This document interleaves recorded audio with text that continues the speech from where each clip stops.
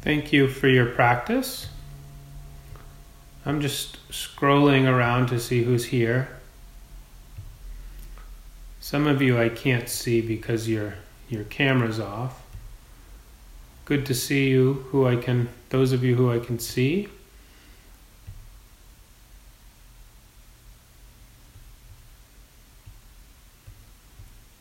Some of you look better than others, an early teacher of mine used to say.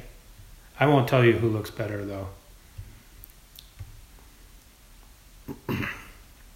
I don't do my hair during the coronavirus either. Actually, I cut it all off. It's easier that way. Okay.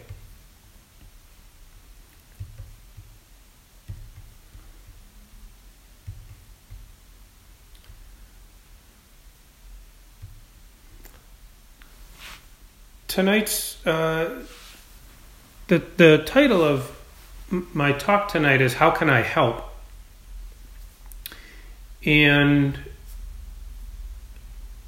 I usually don't title my talks unless I put them up online. I need to enter something into the title field. But this talk specifically is a kind of a rumination or personal reflection on that question, how can I help? And the idea came initially, I was talking to a friend who owns a local business, and they're doing a lot of work to provide food for the community here that I live in.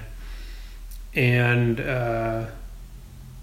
I was on the phone with them because we were talking about what food I wanted to deliver to my house. And we got through all the logistics of what they could provide and what I wanted. And they very abruptly shifted topics and said, I just wish there's something I could do for people.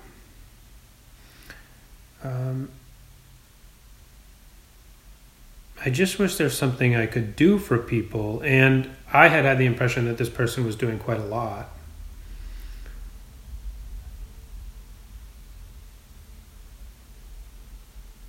And what stood out for me was the tone. This is a person who I know fairly well, and there was something different in that statement that I thought was unique to these times.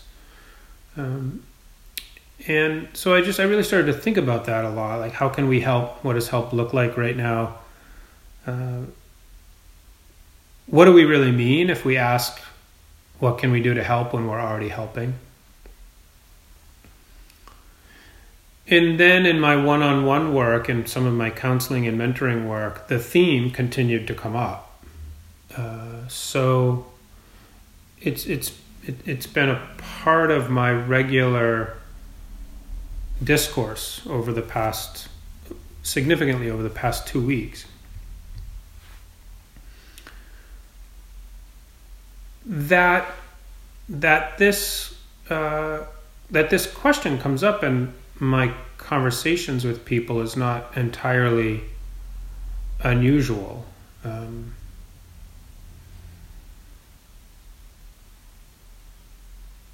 Though that it seems on occasion recently to be the most pressing thing on someone's mind, it has a kind of proportionality that is not typical. And as I have been thinking about these different conversations with people over the past few weeks, I've identified 3 things that seem different or more pronounced in this environment of a pandemic. The first of those 3 things is that the question itself, how can I help, has a kind of urgency to it,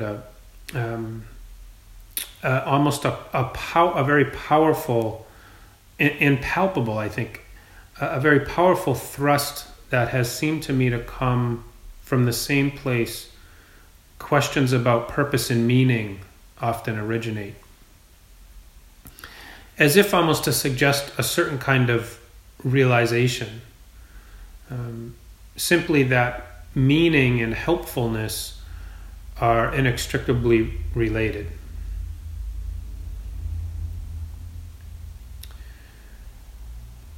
The second thing that I'm noticing, to me it's been really obvious, I believe for others as for myself, that there is a direct correlation between a genuine inquiry that revolves around how to be helpful and suffering.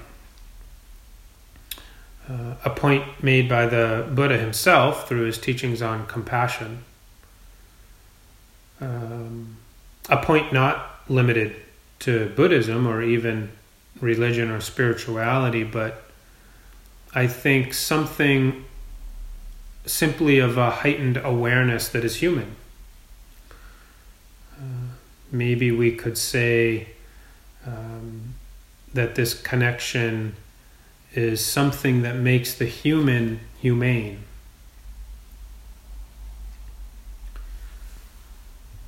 And then the third thing that I'm noticing, and I alluded to it in my introduction, the question, how can I be helpful, has been raised or brought forward in words, of course, tonality, even body language, that in my interpretation appears to be particularly selfless. There's something notably different, even if I can't really explain it very well. The question and related questions seem to bear some resemblance or proximity to non-self, in that people's motivations have been, as they've shared with me, void of some of the subtle or invisible self-interest that sometimes accompanies our giving. The Buddha said that true giving is actually very, very rare.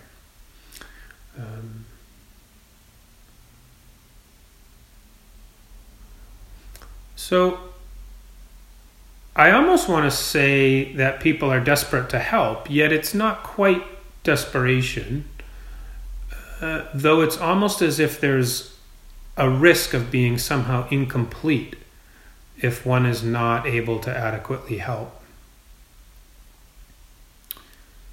I think this is often underlying genuine service or really showing up in particular times in our life where help is needed. I think that there's this sense often that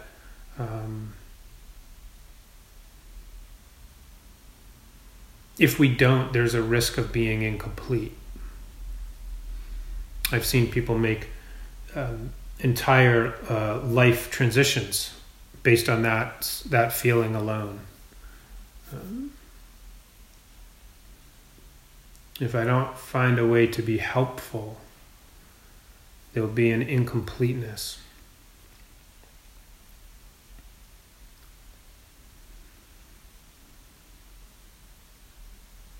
So,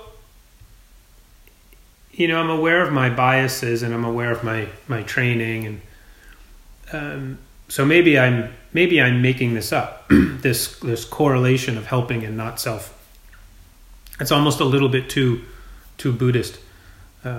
Maybe I want to see this realization manifest in the world, and so I'm projecting it onto those people who I talk with during the week. Whether I'm right or wrong, nonetheless, something is felt quite changed in the way this question is being asked right now. I see it in the tenor of journalism too. It's there's just something more genuine. A certain, if you will, a certain dense part is the best way I can describe it. There's a certain dense part of the self that seems to be punctured in times of great duress. The punctured self more permeable. So there's something that unites these three things that I've been noticing, these three facets of the question of helping. From many of the people that I've spoken with, I have felt something that borders on revelatory. And also there's something very pure, I think, as if the many things pulling at one's life have been distilled down to something that persists when other things have fallen away. And what persists when someone has this energy behind that question, what persists is the underlying motivation to make sense of something, to understand. How do I help is rooted in a subset of questions. How do I understand this? How do I make sense of this? I mean, even the Buddha's whole life quest, his departure from the ordinary routines of daily life, were explicitly to understand the questions of pain and suffering, birth, old age, sickness, and death. You know, what do I do? I imagine him asking, what do I do? What do I do with the fact that aging, sickness, and death are part of life? You know, he didn't know. He didn't understand.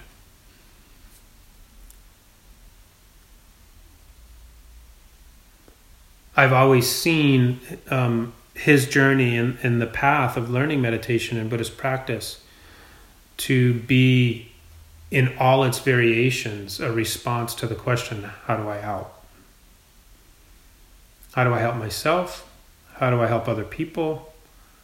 How do I help the world that I live in? 13th century Zen master Dogen, living in Kyoto, Japan, said, only keep the question, what is the best way of helping other people? Only keep the question, what is the best way of helping other people? So for Dogen, at least at the time of his writing this, the question of how to help had risen to the surface. It was the question.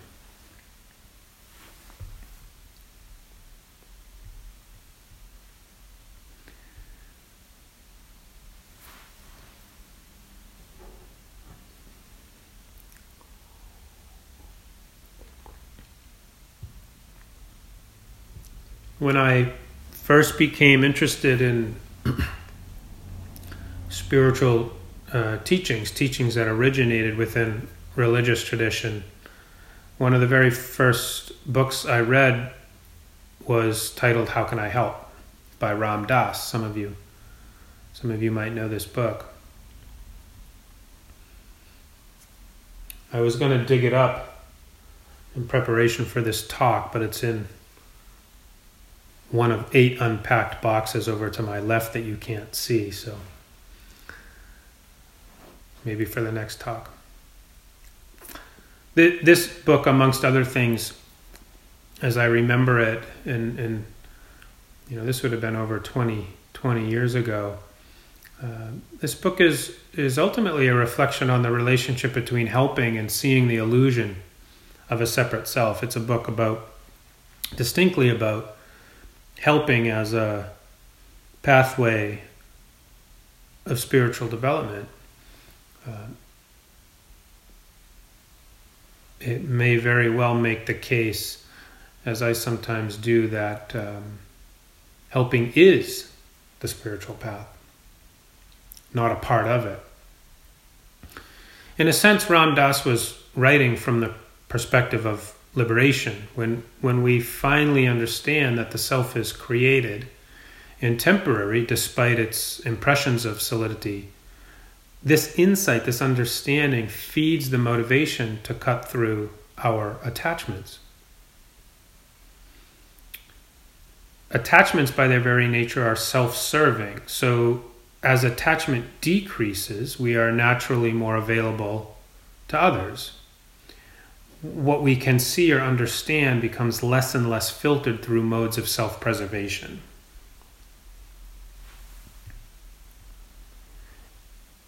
At a certain point, we don't have to try so hard to consider the welfare of others simply because we have seen time and time again how draining and distracting it is to over-focus on ourselves.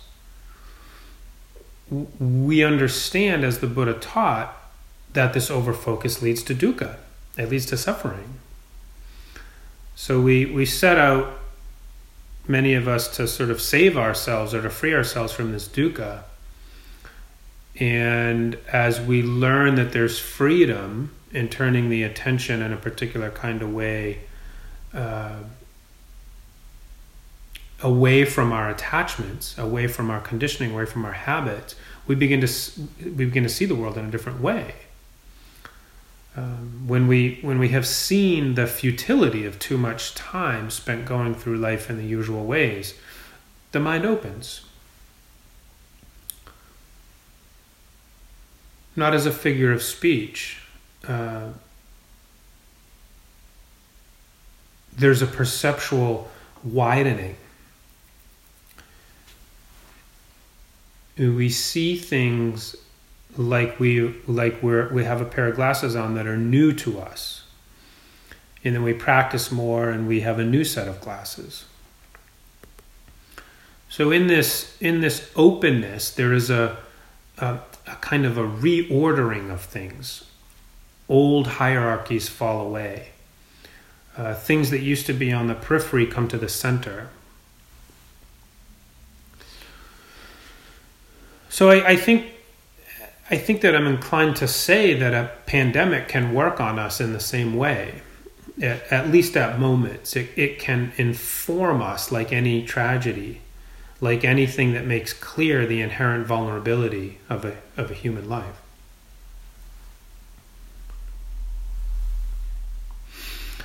So then if we are talking about a pandemic, if we're talking about the time that we're all living in, there's this related question, which is, what do we do when there are few ways to help? What do we do when there are few ways to help?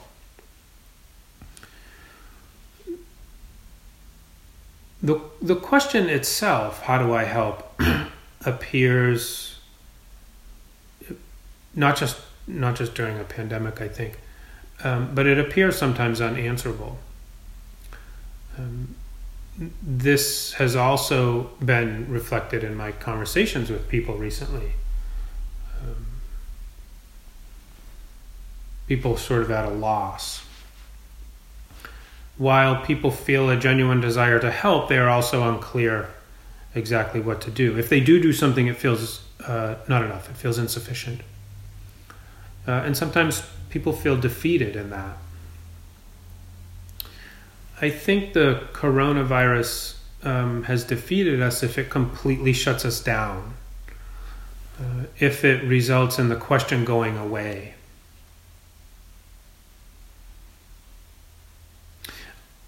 Until that point, the question presents itself as a kind of koan. The question is a practice. It's not separate from it. Answering the question is not always the fruit of the practice. Right? It's an aid. The question itself is an aid to waking up.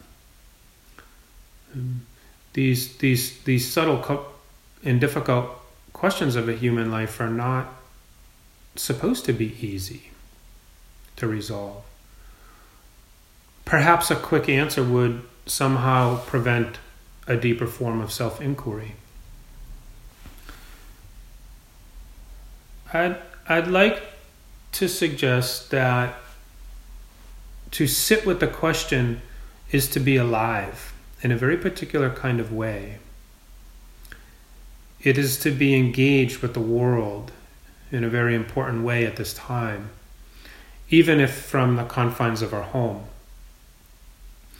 To hold the question is to be in communication with those we cannot see or meet for coffee.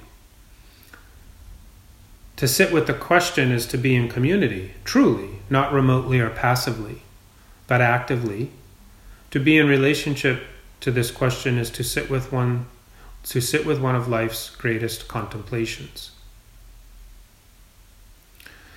To sit with the question, how can I help, is to encourage the mind toward its own capacity for empathy. Maybe sitting with the question reveals its fruit or its impact later. To sit with the question, how to help, is to pause, however short or long, our near obsession with questions that revolve around how to meet our own needs. It's to pause temporarily our hope to quench our endless desires, questions that have a remarkable power to separate us from deeper connection to other people.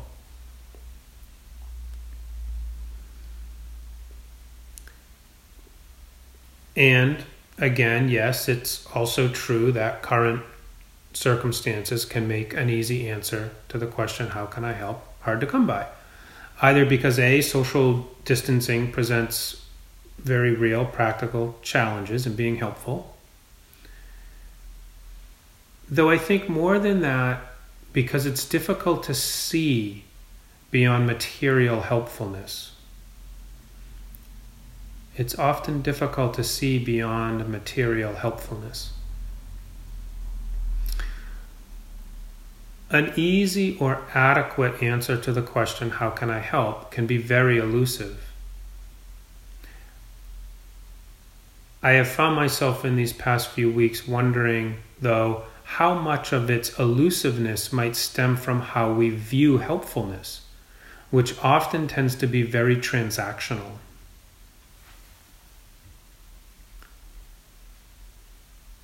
I also think that sometimes the very presence of an elusive answer is how we know we are asking the right questions. I suggest this about life in general. It isn't, of course, that such questions are indefinitely unanswerable, but rather that their answer is not yet known. We don't see its resolution clearly. More importantly, we don't see ourselves always in the context of the question clearly. We might not see the question fully and within the frame of Dharma, which usually affords a more subtle sense of things. The Dharma has a way of reaching into the spaces that we cannot see and finding there information about how the world works that reminds us how little we understand.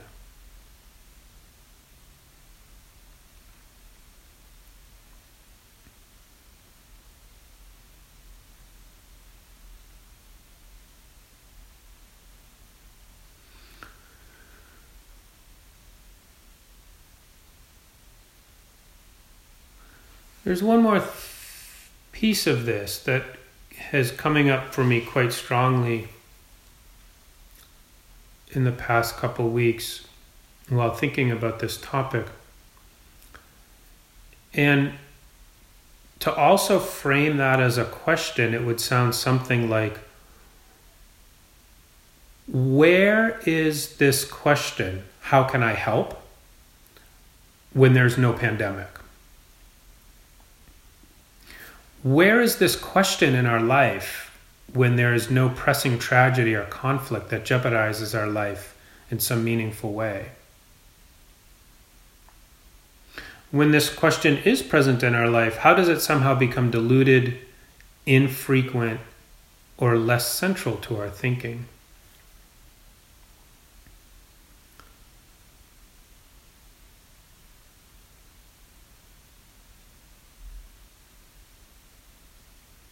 I've been spending part of my mornings reading, not Dharma, but fiction, during this stay-at-home reading time. I'm reading right now a book called The Sea by Irish writer John Banville, and in The Sea, the middle-aged protagonist, during a period of grieving after the loss of his wife, pontificates, quote, "Perhaps all of life is no more than a long preparation for the leaving of it." In the Buddhist tradition, the 5 recollections are offered by the Buddha as a daily reflection. That this practice is intended to sustain our awareness of the inevitability of sickness, aging, and death. This is not a very popular practice in modern society. Perhaps it's scary. Perhaps it's because as a culture we tend not to talk about death. Perhaps we are not accustomed to this level of honesty and forthrightness about our life and the living of it. Perhaps we would rather pretend like these things will not happen to us. Perhaps the more lucrative, commodity-prone spirituality that postures as Dharma has confused us and made it more difficult to grasp the full reach of a transformative practice. It is one that asks for sacrifices. Perhaps we are not often ready to eliminate our illusions, because that would mean we would truly have to live differently.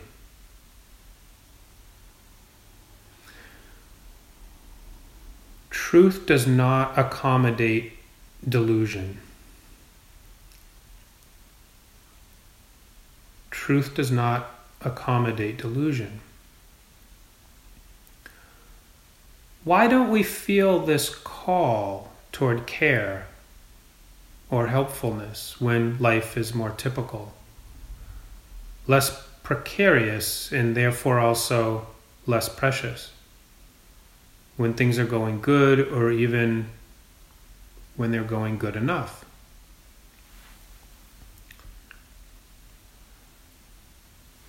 Questions similar to how I can help appear often with serious illness at the end of life. They appear sometimes at divorce, with the loss of a pet, with the loss of a loved one. Sometimes they appear with a traumatic event like a job loss, or if confronted with the stress of poverty, or the inability to live in a way that is meaningful.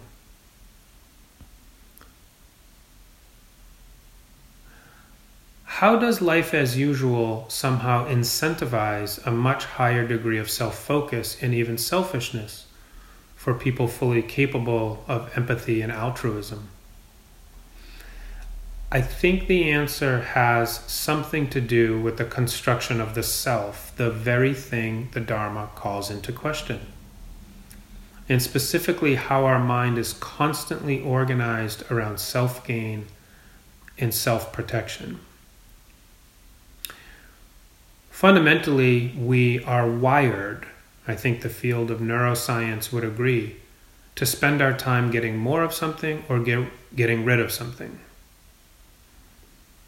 The things we want or the things that bother us. There's a lot of I pronouns in the way we orient ourselves in the world. When the Dharma does work to change our relationship to self, it changes also our relationship to the idea of giving and receiving. It turns this whole matter upside down.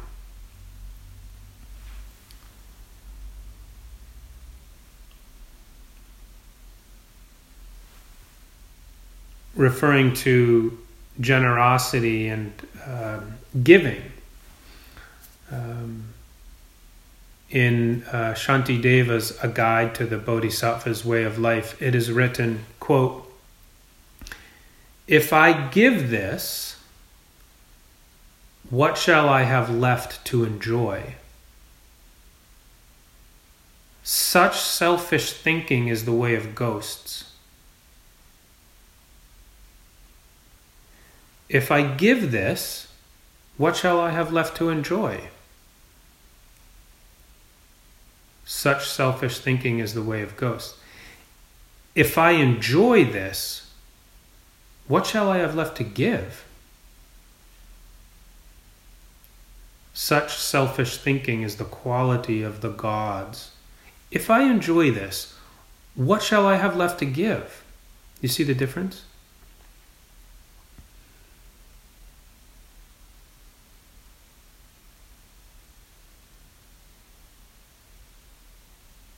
So do we keep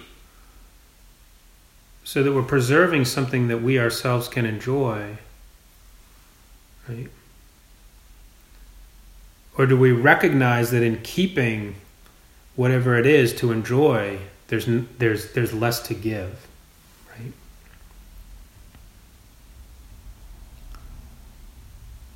So I've been obviously thinking a lot about how something like this pandemic we're living in, with all the ways it makes life hard, this does not harden us if we can feel its impact. And how this is true of suffering in general. If we can let it touch us, in doing so we get closer to the truth of life, and this changes us. And I think that's when I was describing at the beginning of my talk, the way people are asking this question, there's evidence of that change, right?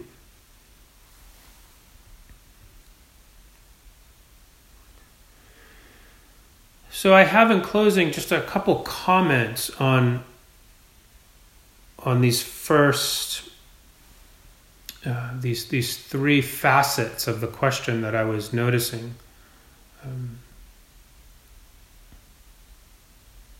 The first was that meaning is clarified through helpfulness, right?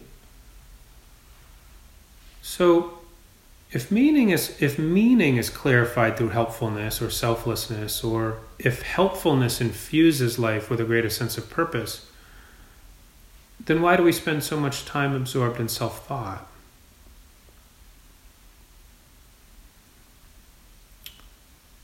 The second point that I made is that it seems increasingly clear that there's a relationship between suffering and the intention to help. So if that's true, if there's a relationship between suffering and helping, or giving, or generosity, why do we avoid suffering if it opens us so widely that our sense of purpose can be recalibrated to accommodate the welfare of others? And then third and last, if there's a correlation between the realization of anatta, not self, and our capacity to live with a greater interest in each other's well-being, shouldn't then both formal meditation practice and the types of risk-taking that call into question the narrow ways we define ourselves be truly forward and center in our own lives? Shouldn't we break so many of our views and habits that we and others are more truly free because of that?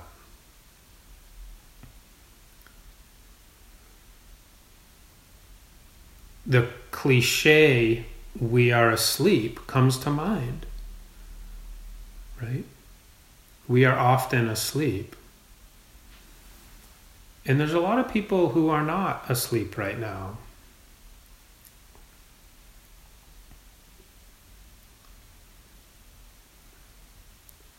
In 2007, when I was writing my graduate thesis, I asked a very similar question.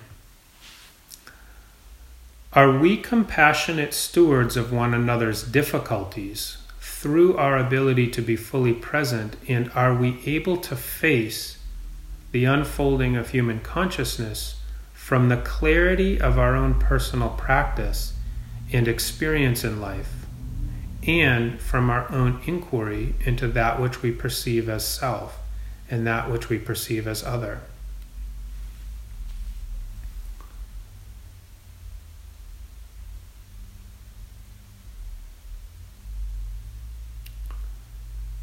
And finally, to close with a short passage by Nigerian poet and novelist Ben Okri. The most authentic thing about us is our capacity to create, to overcome, to endure, to transform, to love, and to be greater than our suffering.